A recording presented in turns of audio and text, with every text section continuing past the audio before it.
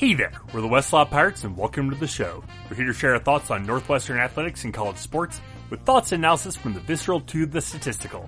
We run our tailgate with a red pirate flag flying high above as we give no quarter, especially the fourth. I'm Sam Walter. I'm John Lacombe. And I'm Eric Scouspo. We take a little bit of a departure from our normal Northwestern-centric pod for the next couple of weeks as we dive headfirst into the NFL draft. It's always fun for us. I know the three of us just love talking draft. Some of us have rooting interests, others don't, and it makes it even more fun to talk and to see how absolutely ridiculous the Browns are going to be. That's always a good time. But this week we're going to go ahead and preview the first round of the NFL, and maybe a little bit further. I don't know that we're going to go we're not doing like a 7-round mock draft here with the three of us. So thank God for that, because I couldn't get past pick 6. But yeah, NFL draft 1 week away. And speaking of pick 6, let's talk about the Cleveland Browns. I did not mean to set that up like that, but I'm glad it worked out like that. Very nice. So the big story, and I mean, the big story of this draft going into it is the quarterbacks. You're looking at 4 quarterbacks that are probably going to go in the top 10, maybe top 12, depending how it all works out. I've seen some mock drafts out there that have them going first 4 picks at quarterback, which would be crazy, but not inconceivable. You've got Sam Darnold, Josh Rosen, Baker Mayfield, and Josh Allen. Yeah. Cleveland sitting at number 1 is pretty, they're going to take a quarterback number 1. And if they don't, they're fools. Can I ask you guys well, I know we're going to be getting into this shortly, but let's get into it. Go for it. Okay. Let me just put, and this isn't just to put a Northwestern spin on this, but let's treat this as a serious situation. Let's say you're the Cleveland Browns, and I tell you have 2 options. One, you can take Josh Allen, number 1 overall, and do whatever. Like, you can just, that's the option straight up. Or 2, you can take whoever you want with the first pick, but you're not allowed to draft a quarterback. You have to sign Matt Alviti as a free agent, pay him free agent money, and start him for 1 year.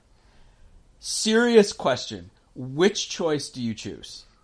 The latter. I mean, you do, right? And I'm not saying that from any faith in Matt Alviti's ability to play NFL quarterback. You're just going to lose all your games for 1 year. But you don't have to pay Matt Alviti any money, and you could take maybe one of the greatest running backs to come into the league since Adrian Peterson with your number 1 pick. I have a better idea. How about pick whoever the F you want at number 1, because Josh Allen sure as hell's going to be there at number 4. I mean, no, but he's not a good quarterback. Oh, I mean, it would be, I feel like we've been sold this bill of goods that the Cleveland Browns have turned the page and this is like a new Browns and everything. And it's like, well, it's put up or shut up time. Because if you take that guy, my God. Yeah, I mean, that would be the Brownsiest thing to do. Actually, no, the Brownsiest thing to do, and there was some chatter about this I saw today, and granted, this is the season of lies, so I mean, there's 0% chance this happens, but wouldn't it be the Brownsiest thing to do for them to take a quarterback at 1 and then come right back and take another quarterback at 4? Yeah, pretty much. The reality is they're not going to do that, though. It's just too much money that they'd have to pay these guys. And you hear people saying stuff like, then they've got a 50-50 shot that one of the guys makes it. the problem, and they've talked about this a lot on the various NFL Ringer shows, be it GM Street or their other one, which I think is actually called the NFL Ringer Show. Anyway, they talk a lot about the fact that with the CBA now in the NFL, there's an extremely limited number of reps available in practice. You can't develop 2 quarterbacks at once. It's not possible. And unless you're going to stash a guy on the practice squad, you're just which you're not, because if you put up someone on the practice squad, he can go sign anywhere. Yeah, so it's impossible. Now, granted, assuming the Browns actually understand this and don't make that mistake, like that would kind of fall right into the whole like this is the Browns sort of thing to do. But I think even they're not that dumb. I've read similar articles to the similar idea of like, in today's day and age, you can't just like stash a quarterback. And I'm like, unlike the good old days where Josh Allen would have bloomed like a rose in the NFL, I'm like, we've seen Josh, like, there, like, some of these guys, it's hard to exactly peg who they are in the NFL. I think Sam Darnold's a great example of that, and I can't wait to talk about it. Yeah, I want to talk through these four. Frankly, I want to talk through the top 5 QBs. I want to lump Lamar in there. I want to talk through the top 4 and then not talk about Josh Allen. Yeah. But it's like, here we are. I mean, it's like Josh Allen has a type. There is such a Josh Allen failure in the NFL type. It's like everyone from Jamarcus Russell to Josh Freeman to like Jake Locker, who at least could run. It's like big guys with cannon arms who don't get the game at a high level. Paxton Lynch. Yeah, exactly. Yeah, right. Yeah, Paxton Lynch. Not to hit too close to home, Sam. No. That I'll take that one. These guys have NFL bodies and cannon arms, and it's like, yeah, if you look at Josh Allen's film and you want to just look at the highlights, you can see a million throws that he can make and almost no one else can make, and that's not how the NFL works at all. And it's just like, but it's like these guys, people talk themselves into him, and like everyone's trying to pretend like this guy's Ben Roethlisberger, and it's like, no, not at all. The numbers back it up. And so the Wyoming coach is Craig Bohl, right? And he was Carson Wentz's coach at South Dakota State or North Dakota State. North Bison. Yeah. He was Carson Wentz's coach at North Dakota State, and I know Bohl has come out and said that Allen compares very much to what Wentz looked at, and if you look at their numbers side by side, I could kind of see where he's coming from, but a couple statistics do not make a quarterback. Well, and I fundamentally disagree with that view, namely because Carson Wentz had a dramatically better completion percentage. He was close to 63% in the years that he started the most games, or even 73% his sophomore year. Josh Allen hasn't gotten better than 56, 57%. That's a horrible completion percentage for college, especially against lower tier defenses like he would have seen in the Mountain West. And to think that is going to suddenly translate to that he can suddenly translate to the NFL, there's a lot of really accurate models around what makes a good QB in the NFL for going from college, and they're statistically based, and generally it's number of games started and accuracy. That's what translates to the NFL. You can't just go in with a big arm and blow people away.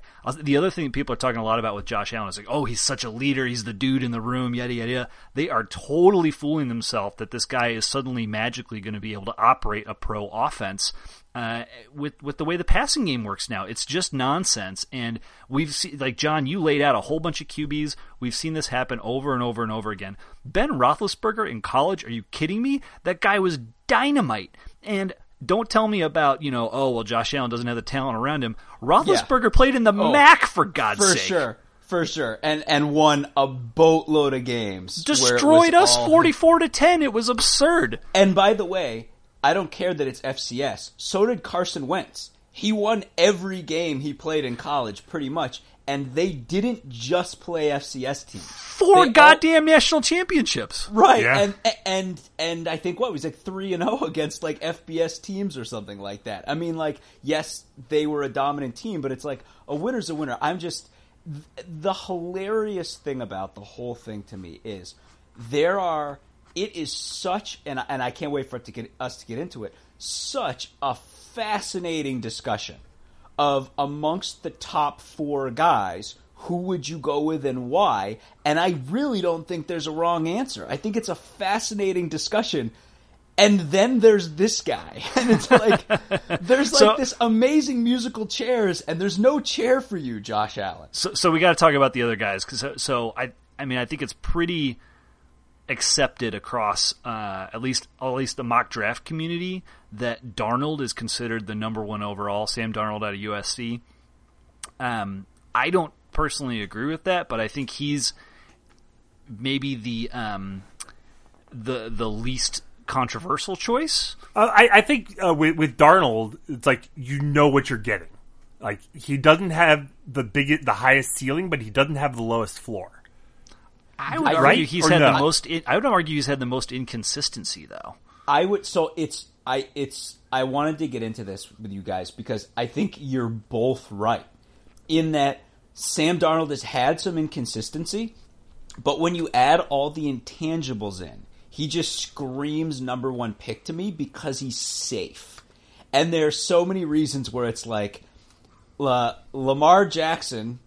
Classic. I mean, like, we've talked about this, but it's like he's a more athletic, and I'm using air quotes as I say this, type quarterback. And it's like there's a list of each of the other 3 guys has a stupid reason why people are not going to take him. Lamar Jackson, I hate to be that guy, but I mean, there's a race component to it, and all you have to do is just do it race blind and compare his numbers to anyone else and his performance and advanced stats. I mean, like, the guy should go way higher than he is. He should go way higher. I struggle to see him as a number 1 overall, though.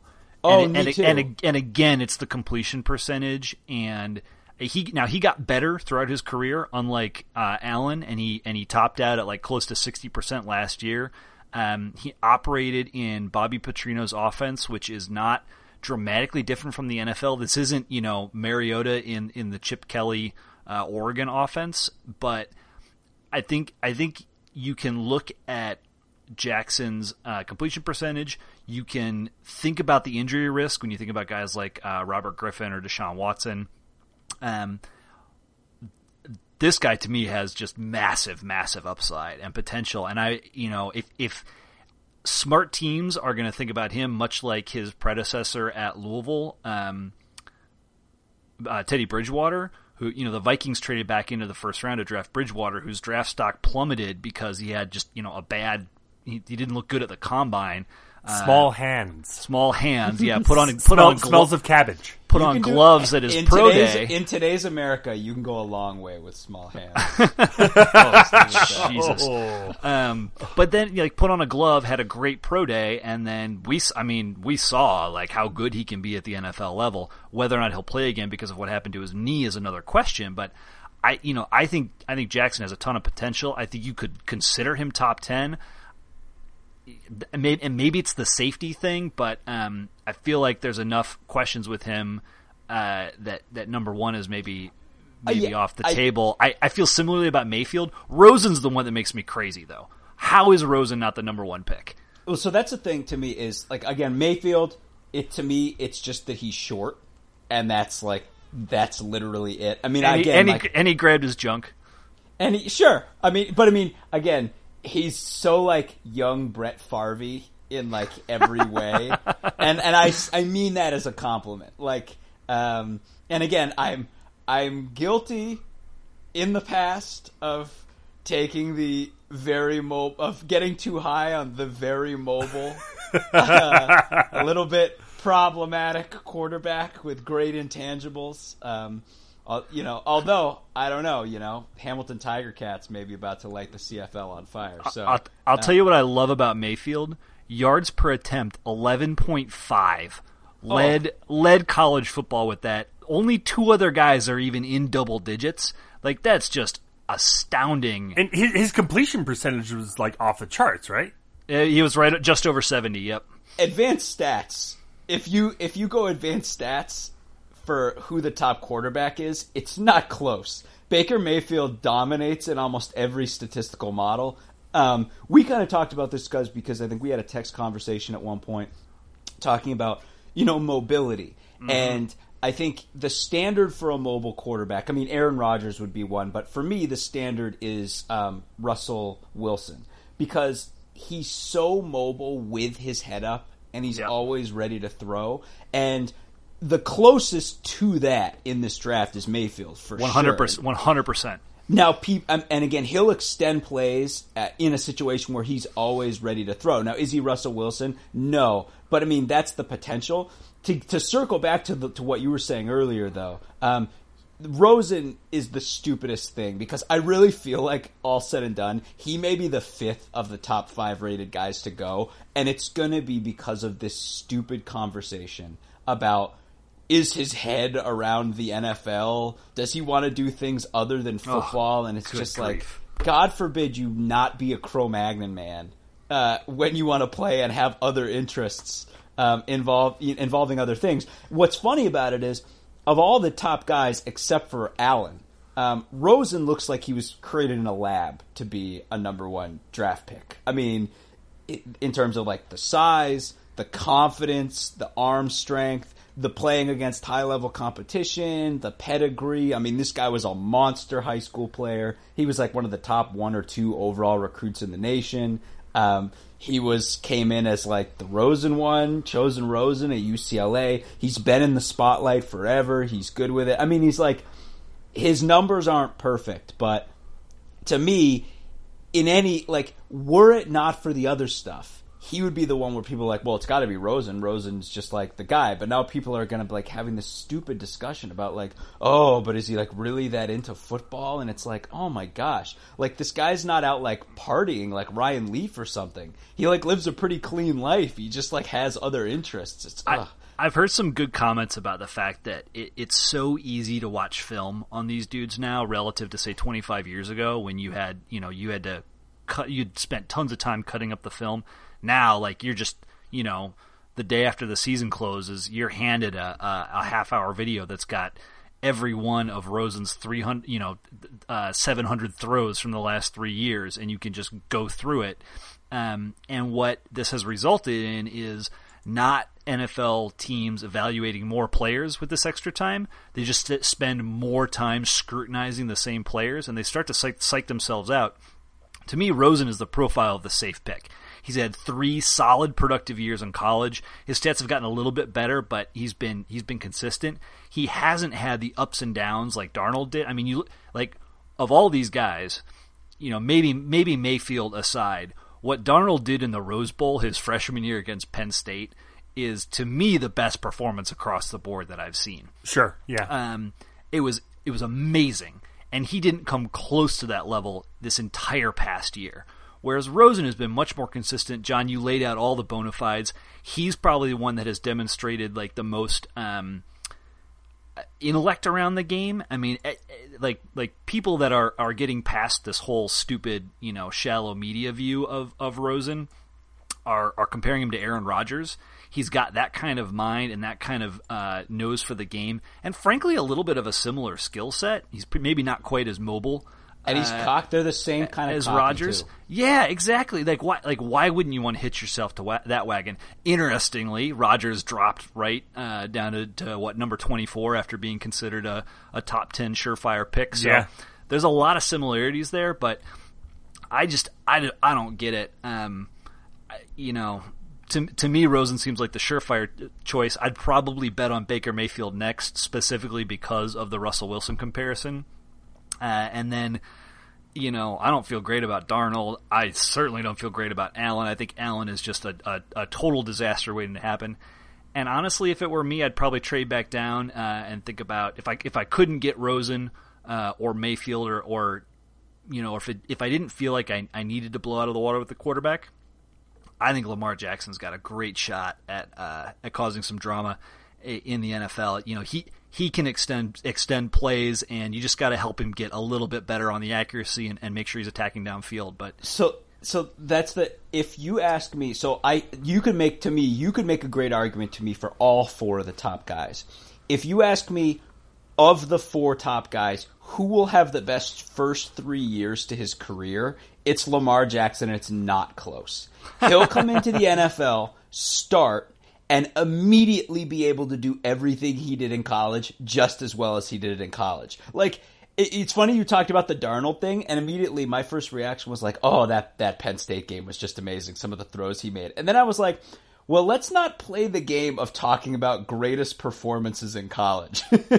Because then it's going to be Lamar Jackson's top 20 games and then everybody else. Like his performances were incredible. He had that game against Clemson where he almost beat him, where he and Deshaun Watson were like going toe to toe. Yeah, trading haymakers. He had that game. He had that game where he just totally took FSU by surprise and mopped the floor with them. The difference to me was that he just, like, towards the end of the year, he never was in the spotlight because he faded. And I think I put that much more on the rest of his team. He was doing everything for that squad. He did not have the line or the help around him. But you're right. Some some of the statistical games, like what was that Syracuse game where he leapfrogged the dude and scored like 7 TDs and had 800 yards. Like he's absurd. He's Michael Vick. Like I don't see a difference between the two of them. They're the same player. Maybe Vic had a tiny bit of a stronger arm. Lamar Jackson throws just fine. Like, I feel like Vic was maybe a little faster. Oh God, I don't know. I mean, here's an interesting thing. I mean, they're both just ungodly fast. Like Vic was the first of his kind, though. You hadn't seen you had seen running quarterbacks in college, certainly, but you hadn't seen that true, masterclass dual threat guy that could beat you either way, until Vic came on the scene. If Lamar Jackson is playing 20 years ago, he's probably, he was a revelation when he started playing at Louisville his freshman year. He's probably even more so of that 20 years ago because nobody would have had any idea how to defend him. I think I feel like if it's, whether it's Randall Cunningham, Lamar Jackson, Vic, Charlie Ward, maybe. I'm trying to think of there have been a couple guys. Cunningham really jumps to mind, and Vic, obviously, the dog thing and all that stuff happened too. But those kind of guys get miles on them. Like if you're trying to play you talked about it earlier, Scott. You're trying to play your most effective game using your skill set. Guys like this open themselves up to injury, but that bell doesn't toll for a while. It's a little bit of Russian roulette, but by and large, it's not going to happen right away. And a guy like Lamar Jackson, you come in, unwrap that present, he's going to be good immediately. And I just feel like it'll be the kind of thing where, for the next year or two, he's tearing the league up while everyone talks about him. 8 years from now, maybe not. So here's the one thing that I would say might counter your argument is, if he's not drafted super high, he might go into a situation where, he would be drafted as a backup for a year or two. Maybe. Maybe. It is fascinating. I honestly, I don't have in my head right now a complete list of everyone who needs a quarterback. But it's fairly small. You got Cleveland. The Jets absolutely need a quarterback. Denver needs a quarterback. Whether the Giants need a quarterback or not is, they probably need a quarterback. Arizona needs a quarterback. Buffalo needs a quarterback. It's so funny. If either the Giants or Jets drafted Lamar Jackson, he would be one of the biggest stars in America by midway through next season. And then 3 or 4 years from now, I don't know. Maybe it would be another OBJ situation, but I'm just I just feel like he's going to be good to go right away. And again, that's not to say Darnold or Rosen or Mayfield all couldn't have great starts, but I'm just Jackson has that thing that Vic had, and I just feel like it'll work for him right away. And so what's really interesting is, we talk about these top quarterbacks, and we can't ignore the draft order and who's gonna pick where, and which systems are looking at which quarterback, where does it make the most sense with these teams drafting at the top of the draft. And then you got all these possibilities for trades. I mean, Buffalo has 2 first-round picks. New England has 2 first-round picks. You're the Patriots, and yeah, they're 2 lower first-round picks, but Tom Brady's 41 years old and, starting to waffle on whether or not he wants to keep playing. Do you trade I love up? that story. It's hilarious. It's absolutely hilarious. Yeah. But, how much weight you put into that, regardless, he's 41 years old, and you got to start thinking about the next man up. Does New England try to package something together to move into the top to get one of these top quarterbacks? Buffalo absolutely has the assets to move up, with their number 12 pick and 22. So, I mean, there's 2 picks there. Couple that with the first round next year, and it'd be hard pressed to see a team that isn't at least willing to take that phone call. So let's walk through these first 5 picks, because I think I'm seeing some general consensus across the various mock drafts online. So most guys have Darnold or Allen going number 1 overall to Cleveland. Can I ask you guys, just on that note, when it's on the line, who do you think they take, Darnold or Allen? I think they take Darnold. Yeah, I do too. So do I. I think even they're not that stupid. I think it's going to be Darnold. Well, and it is a whole new regime there. The GM, he came from Kansas City, I think, or something like that. I don't know, but apparently he's concerned with hand size, and Allen has the biggest hands. Oh God! Oh boy! Yeah, but yeah, such incredible hands. Yeah. Oh God. So who knows what to think, right? And they're all playing coy and everything else. Like I enjoyed it. What was the year where the team with the number 1 pick basically had the contract inked with the guy 2 weeks before the draft? That was my favorite because it just took so much of the guessing out of it. It was Andrew Luck. Was that Luck? Yeah. Mm-hmm. So number 2, the Giants. This is probably the big question mark. Some people think they're going to take Barkley. Some people think they could maybe take Bradley Chubb, the best defensive end in the draft.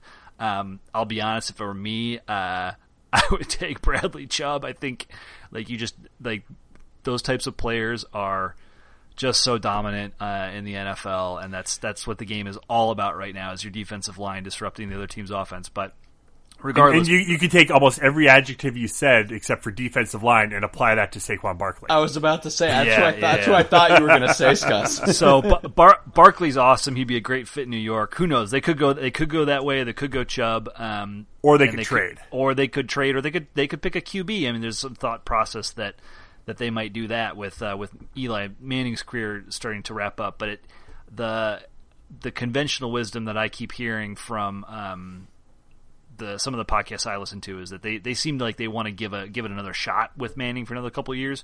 Maybe they just feel guilty for letting what's his name bench him for a game and ruining his streak. But regardless, McAdoo, thank you.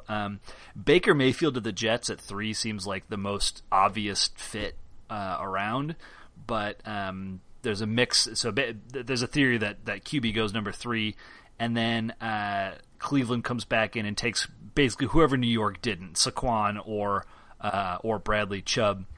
And then I've seen 4 or 5 different mock drafts that have the Bills trading up with Denver to take the next QB off the board, whether it's Rosen or Allen. Yeah, I think Denver is in a situation where they know what quarterback they want.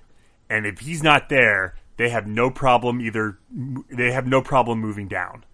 Elway is not going to reach for a quarterback he's not in love with. And whether that's Mayfield or Rosen, I know they talked to Darnold. Darnold's not getting down to 5. Allen, no, here's here's what I would love to see is so the Browns, there's a way they could just do this easily, but there's something they could try for. I think the two players the Browns should get that would be amazing would be Saquon Barkley and Lamar Jackson. Can you imagine if they took those two guys? How effing out of their mind excited Browns fans would be. Can you imagine just the idea of those two guys starting day one? Oh my Lord. So except I think, if you're a Browns fan, you've been hearing all off season Darnold, Allen, Mayfield. If I'm a Browns Rosen. fan and I've been hearing that, I'd be even more excited. Well, what they should do if they want to do that is they should trade out of the number one pick. Right. And that's what I was thinking. Well, I don't know, because you I guess you take Barkley number one, right? Because you don't know he's still going to be around. But you could trade the guy you want at 1 and trade the 4. And you could trade it to maybe the Patriots or Bills Buffalo. or something like that. Patriots ain't trading up into the top 5. It's just it's not how they roll.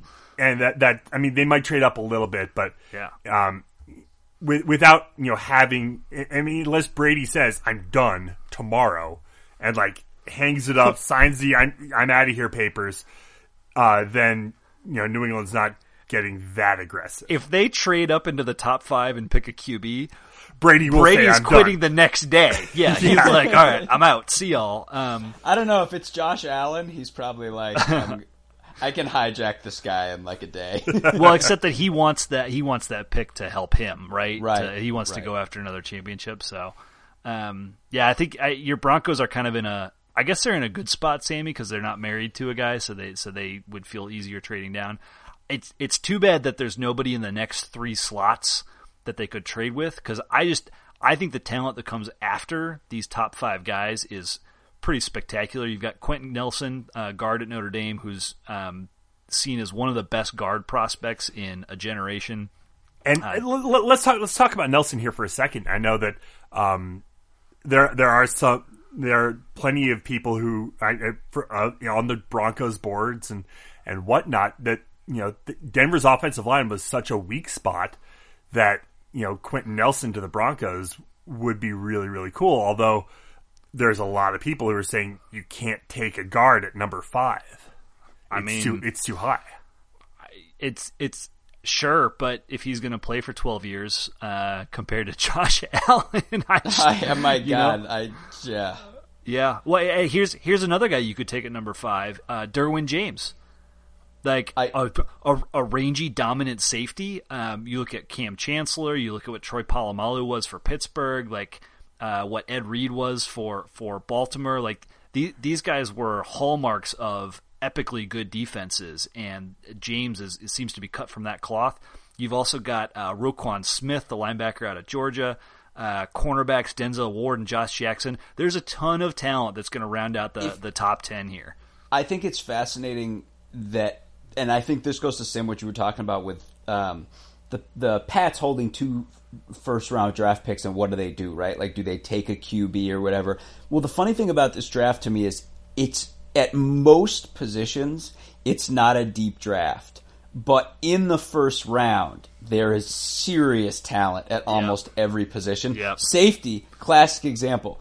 There are only 2 unreal safeties in this draft. But as good as Derwin James is, he may not be the best safety. If Minkah Fitzpatrick is not an NFL star, I don't know what to tell you. I watched that guy play a million times where I was like, unbelievable. He's the best guy at Alabama. That's what I thought every time I saw him, from his freshman through his junior year. And he's going to be sitting there mid to late first round. And it's the classic thing where it'll be yet another oh God, the Patriots got Minkah Fitzpatrick late in the draft. It's Minkah Fitzpatrick isn't getting past 15. I know. I would be surprised. I think he goes top 10. I think. And Derwin James is amazing too. It's if you want safety, it's if you want guard, there's 1 generational talent. If you want safety, there's 2. If you want linebacker, you've got Roquan Smith. It's there are a lot of positions Tremaine Edmonds too. Tremaine Edmonds, right.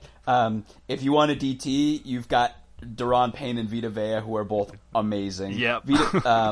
And Payne's another guy where it's if this guy I don't know what college football means if he's not amazing, because like the guy was just like a god in college. Yeah.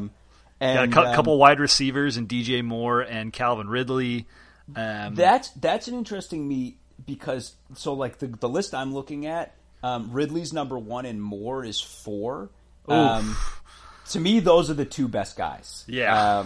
And that was the thing. I was like, really, 2 guys above DJ Moore? Because to me, like, it's those 2 guys. They're both great. After that, I think there's a drop off. Yeah. Cortland Sutton had a hell of a year at SMU, but I feel so much better about those other 2 guys, given the talent that they had to play against. Getting back to Barkley, because it's funny, because we almost were like going back and forth on this a little bit before we started the pod. Running back to me is such a fascinating position this year, because you have 2 things. On one hand, you've got a generational talent where it's like Saquon Barkley's ceiling is Adrian Peterson easily, right? And it's like healthy. That's a target that is not that far-fetched for him to hit. I mean, if the guy's healthy, he could be a generational talent at running back. But then you've got this unbelievably deep group of running backs. And I'm not saying this just because Justin Jackson doesn't even make the first page of prospects on NFL's site. I actually specifically looked at it from that respect, to be like, why is Justin Jackson ranked so low? And first of all, any team that takes Justin Jackson is getting a steal if he goes anywhere below like the 3rd round. Like, I firmly believe that. I think we all firmly believe that. But if you look at the list of guys in front of him, you kind of are like, oh yeah, I can see this. I mean, like, the 2nd round, guys like Sony Michel are going to be available. Nick Chubb is going to be available. Royce Freeman, Bo Scarborough. Some of these guys are going to be in like the 3rd round. Kerryon Johnson, Bo Scarborough. Right? I mean, like, these guys where it's, in a position that people talk about, right? Like, the biggest knock on Barkley, people say, is like, look, in today's game, right? The bios, blah, blah, blah. It's not a safe pick, et cetera, et cetera.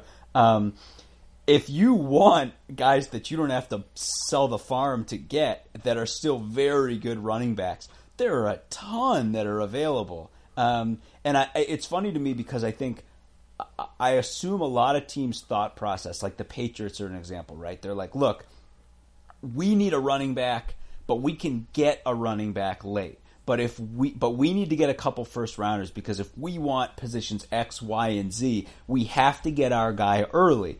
And I think that's kind of really fascinating, because I think this is in a way, weirdly, a very running back friendly draft for the NFL. Because if you want to grab 2 or 3 of these guys and then just see what cream rises to the surface, you have that option.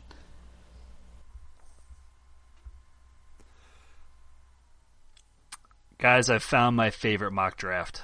Okay. It is from Maurice Jones-Drew. Yep. It is on NFL.com. I'm actually being quite serious here. So he's got Barkley going number 1 overall to the Browns. Then he has Rosen and Darnold going to the 2 New York teams. The Browns picking Chubb at 4. The Broncos trading with the Bills. So the Bills get Josh Allen, and the Broncos get the Bills' next 2 picks. So wait. The Browns took 2 running backs? No, they took Bradley Chubb. Bradley Chubb and Barkley. I've got Nick Chubb in my head. Oh, sorry. Yeah. So they get the best the best defensive player and the best running back, arguably the best offensive player. Derwin James going to the Bucks, which just seems like appropriate. You missed Quentin Nelson to the Colts, but well, yeah, I was going to start skipping around a little bit. Roquan Smith to the Raiders, which also feels right. Ugh. And then with the Broncos' first pick that they get from Buffalo, Baker Mayfield, which I would 12. Love. I would love that. I want Baker Mayfield. I don't know that Baker lasts that long, but I don't think he does either. If he's there, he's not getting past Miami. Yeah, I mean, now this has Miami trading with the Packers. There's the 2 previous projections have the Dolphins picking Mayfield. So who knows? But anyways, part of the reason I like this is because Sammy does well for your Broncos. It does well for the Browns. And John, you're going to be very happy when I get to the end of this. So the Bills pick the Broncos pick Mayfield.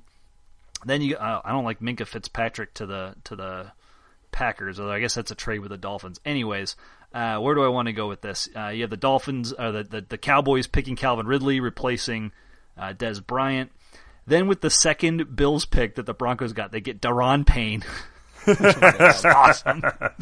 My Vikings take Orlando Brown, which I guess I'm okay with. I don't know that I buy into the whole like he couldn't run a 40. Like, he's an offensive tackle. I don't really need him to run a 40 fast.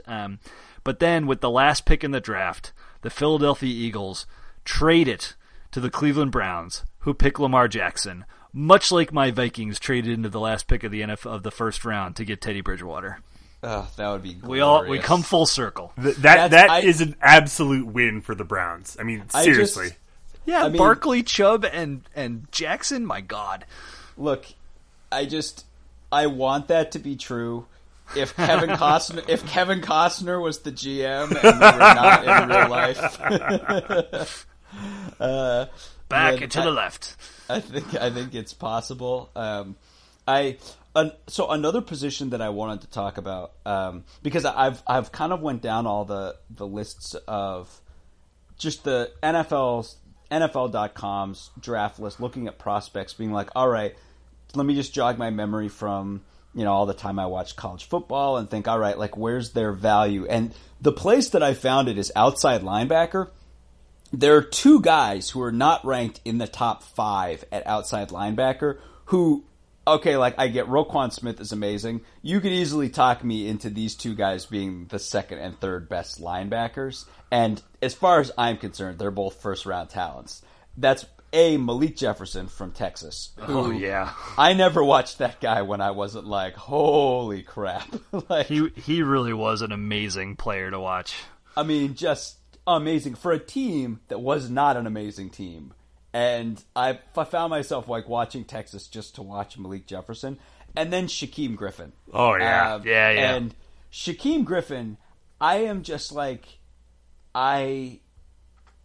every time I watch Shaquem Griffin, I feel like I've said this on the pod before, the only reason Shaquem Griffin was not playing at Alabama is because he had one hand.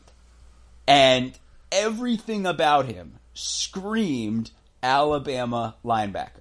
Like, it was just like, randomly, UCF had this amazing offense and then this mediocre defense with one guy who clearly should have been the best player in the SEC playing linebacker for them. And you would be like, how did this happen? And it's like, oh, he has one hand. That's how it happened. He's just unbelievable. It's obvious the hand is not having one hand is no liability to him whatsoever. It doesn't affect his ability in the least. And oh yeah, he's the fastest linebacker by far, which means by far the fastest linebacker. Didn't he run like a 4.4 or something? It was ridiculous. It was ludicrous, yeah. Which means, worst case scenario, he's your best special teams player from day one. And but I mean, like, it's just like, the NFL is stupid, and people are going to talk themselves out of him because he has one hand, as if the fact that he dominated college. He was the defensive player of the year in his conference. It's like, it wasn't like luck, like he somehow pulled this off through like the act of God. It just doesn't have any bearing. Who knew? Hand is not that big of a deal, apparently. And here's the thing: how many people like break a finger or something like that, or have a hand injury and play with a club? Right. That's no different. That's no exactly. different. Jason Pierre-Paul blew up his a whole lot of fingers. Yeah, right. Where he's doing just exactly. It's like, and people are trying to be like, well, he's not going to be able to like wrap up or whatever. It's like, I mean, who wraps up in the NFL?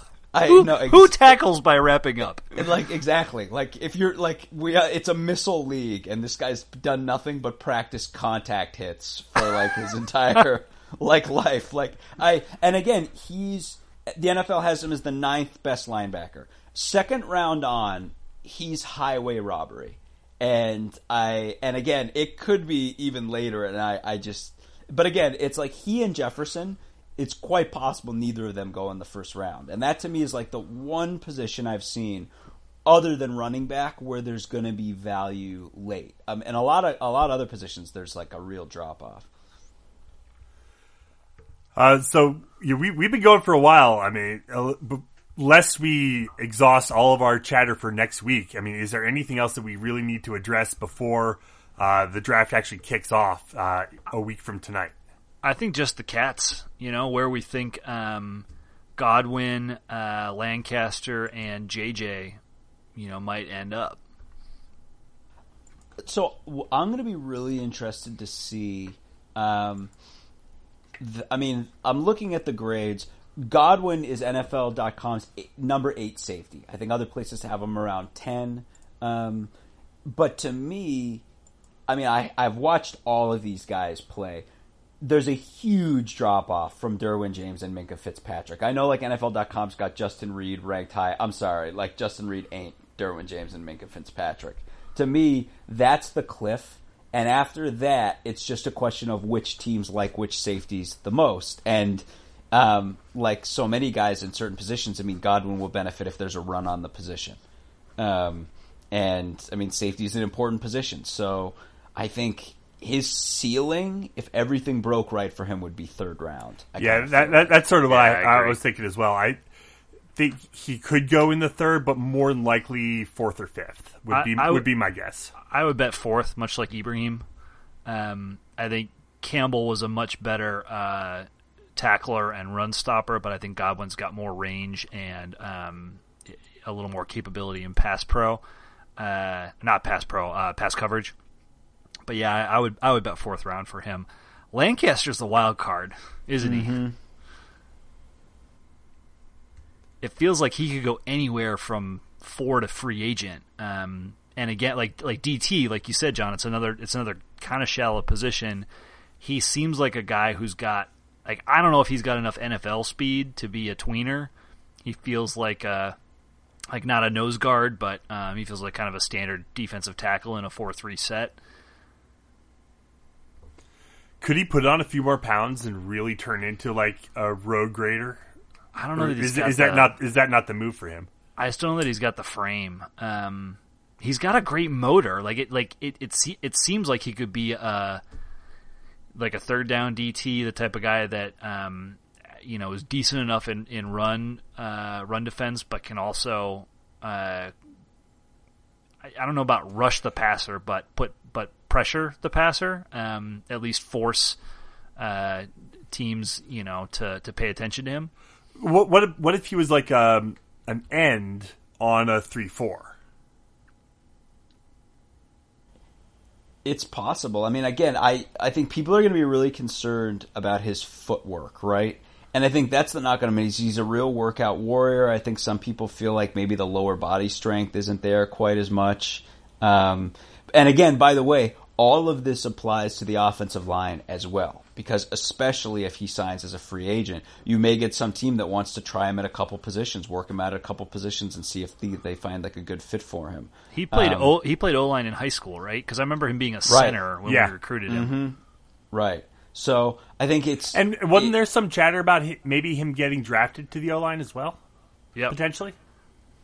I think I feel like, we talked about this a while ago, but one really interesting thing, it applies to Lancaster. It especially applies to Godwin. It's been a long time since we had guys in the draft who, from a purely athletic perspective, were really, really had a lot going for them. Especially in Godwin's case. Godwin he's not he is, but he's not a technically sound safety. He's a technically sound safety. He's also a really good athlete. He's really fast and really strong for his position. And in the case of Lancaster, he's less polished, I think, than Godwin is. But you still have that raw athleticism where somebody you could see taking a flyer on him late and being like, look, this guy can bench press until the cows come home. Let's see if we can find a place for him. Yeah, he's strong as a bull. Why not bring him in on 3rd down? Right.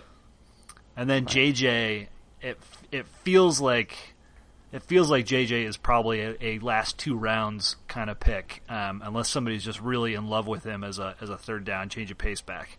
It's just such a deep group of running backs. Yeah. You could get to to the 4th, maybe even the 5th round, and like Bo Scarborough is still available. It's like, oh my God, it's just an amazing, Akram Wadley is going to be available super late. So I think it's not a knock on JJ.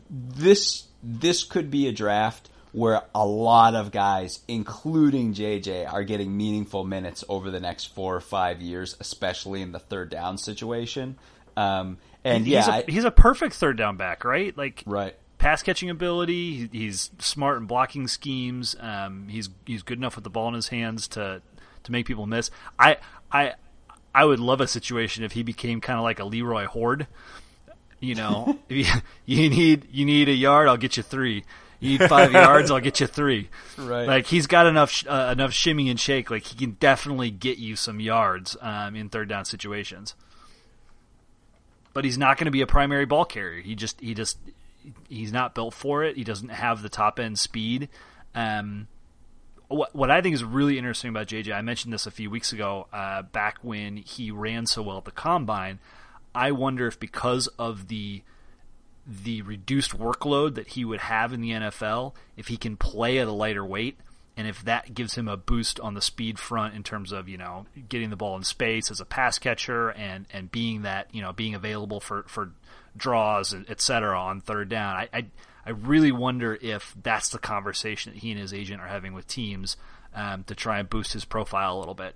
Yeah, especially when you consider there are no bell cow backs anymore. Maybe 1 or 2, but like everyone has 3 or 4 running backs that rotate through all the time. So no one's getting a majority of the touches. Zeke Elliott, just jumps to mind. Le'Veon Bell, but even Bell gets rotated out from time to time. Well, guys get injured, right? Like, you got to look at what the Vikings did last year. They signed Latavius Murray to maybe be their featured back, and then drafted Cook out of FSU. Cook was fantastic, but then got hurt. They needed every bit of Murray and Jerick McKinnon, who was kind of the third down guy, or the number 3 guy. They needed every bit of those 2 guys to make their run to the NFC Championship game. It's going to be funny, given that, right? Will there be another run on running backs? I mean, I think it would be different, but if you reach a kind of tipping point, let's say in late 2nd, 3rd round, where suddenly these guys are like, all right, sweet, I can get Sony Michel and Kerryon Johnson and Nick Chubb all on my team for low money in the next couple of rounds. It's time to stock up. You could see a crazy run on running backs, and then you could see Jackson move up. I mean, I really do think for value, running back is just crazy loaded, and if there is suddenly this tipping point, you could see him, get up. But there's just so much in front of him. It's hard to see better than the 5th. And on the flip side, you talk about how loaded the draft class is. That I think would depress the value of running backs even more. Because if there's so many out there, then you're going to want to go out and get players a little bit higher on your board in a different area, knowing that if someone else takes a running back, you can get someone who's every bit as good a round or 2 later.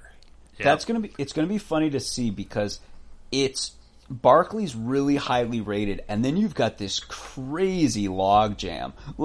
Would anyone take a Darius Geis in the 1st round, knowing that they could get a Kerryon Johnson in late 2nd round? You know what I mean?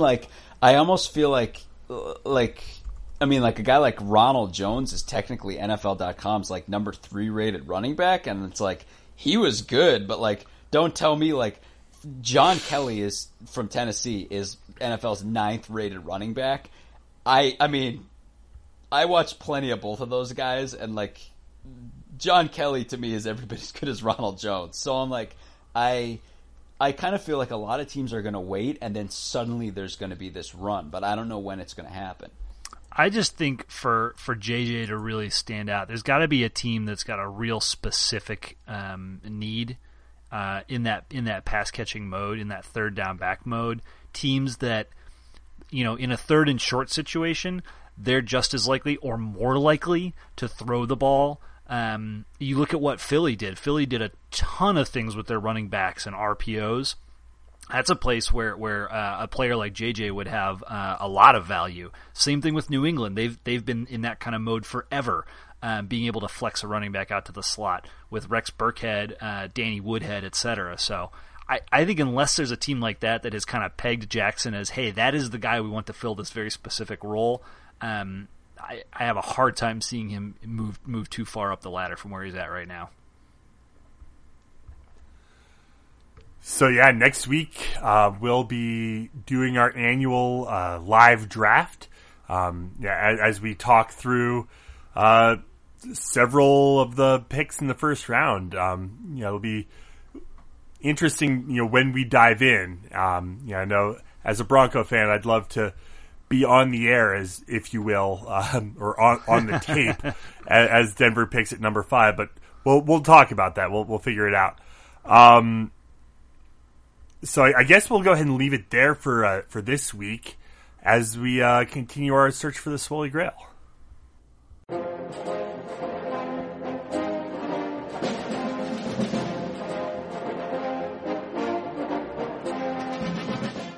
So for my final thought, I want to pay homage to a name that came up earlier this evening. I was going to rant and rave about some stupid stuff I heard on various podcasts earlier this week with regard to Tennessee and their coaching search and other weird things, but I want to talk about Randall Cunningham because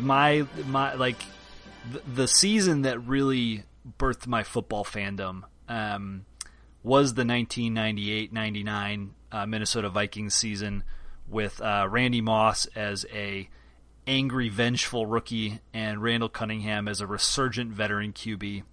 Cunningham was just incredible that year, and just like the moonshots that he threw over and over and over again to Randy Moss in basically triple coverage all season were incredible.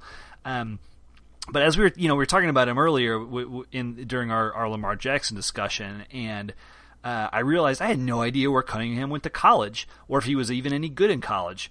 So he went to UNLV. In 3 years at UNLV, he threw for 8,020 yards and 59 touchdowns. Note that those don't include any bowl games because they didn't tabulate those. They didn't include those stats back then. He also holds the school record for punting average at 45.6. He was an All-American as a punter, in addition to being just outstanding at QB. UNLV went 11-2 his junior year, which is the best they've ever done. He was inducted into the NCAA Hall of Fame. I think pretty late here. It was not too long ago actually that he finally got inducted. Let's see if I can get a date on. Yeah, 2016, so just a couple of years ago. But talking about him earlier just brought me back to that magical year and just how good Cunningham was. And then it also makes me think of QB Eagles number 00 in Super Tecmo Bowl. Oh, yeah. Oh, man. Those were good times. QB Eagles and Bo Jackson. Couldn't stop him. Yeah, in the pantheon, along with Madden Michael Vick of greatest video game players ever. For my final thought, we'll just give you the latest women's lacrosse update. Last week, we kind of teased that Penn State game, and they went to State College and picked up a big win, 17-13. Hammered. So, yeah. So we're officially, we've got a little trap game against Rutgers, who the Cats have never lost to. At home in 2 days. We're recording on the 19th, so this is going to be on Saturday the 21st. But we are officially 1 week out. We're in the Maryland zone. The war on the shore. If I might channel Chris Farley doing Norman Schwarzkopf. So we're a week out. Both of these teams, there's a chance the Cats may be a top 5 team by that point. This is a major matchup on the road. 6 p.m. on the 26th, so I guess that's a Thursday night game. A week from today, the night of the draft. So while we're doing our live pod, we could probably give you some live updates from that game as well. Should be pretty interesting. Absolutely. For my final thought, just wanted to follow up. Last week we were talking about Why wouldn't the football team move their spring practice into the Ryan Fieldhouse? Turns out, we heard from someone with the school apparently that Ryan Fieldhouse is getting the formal unveiling to the public that this coming weekend, or this weekend. And last weekend maybe the atrium wasn't ready. Not everything was quite set. Which is why you only got pictures from the field. I mean, and we wondered about that, if that might have been the case. Not everything was quite ready. So apparently that is that's the case. I'm actually looking forward to seeing photos coming from ComFest this weekend at the new Ryan Fieldhouse, so we can maybe get some shots of the atriums and the other offices. So that would be really cool to see. So if there's any of those out there, be sure to let us know. And we'll go ahead and leave it there for this week. You can head to our website, westlotpirates.com, where you can leave comments and questions. You can find us on Facebook. You can find us on Twitter at westlotpirates. You can call our voicemail line, 847-231-2287. That's 847-231-CATS. And email the show, westlotpirates@gmail.com. Tune in next time as we give our visceral and statistical views on Northwestern athletics. And look for us in the west lot of Ryan Field flying the red pirate flag, because we give no quarter, especially the fourth. For John Lacombe and Eric Scasbo, I'm Sam Walter. Thanks so much for listening. We'll see you next time.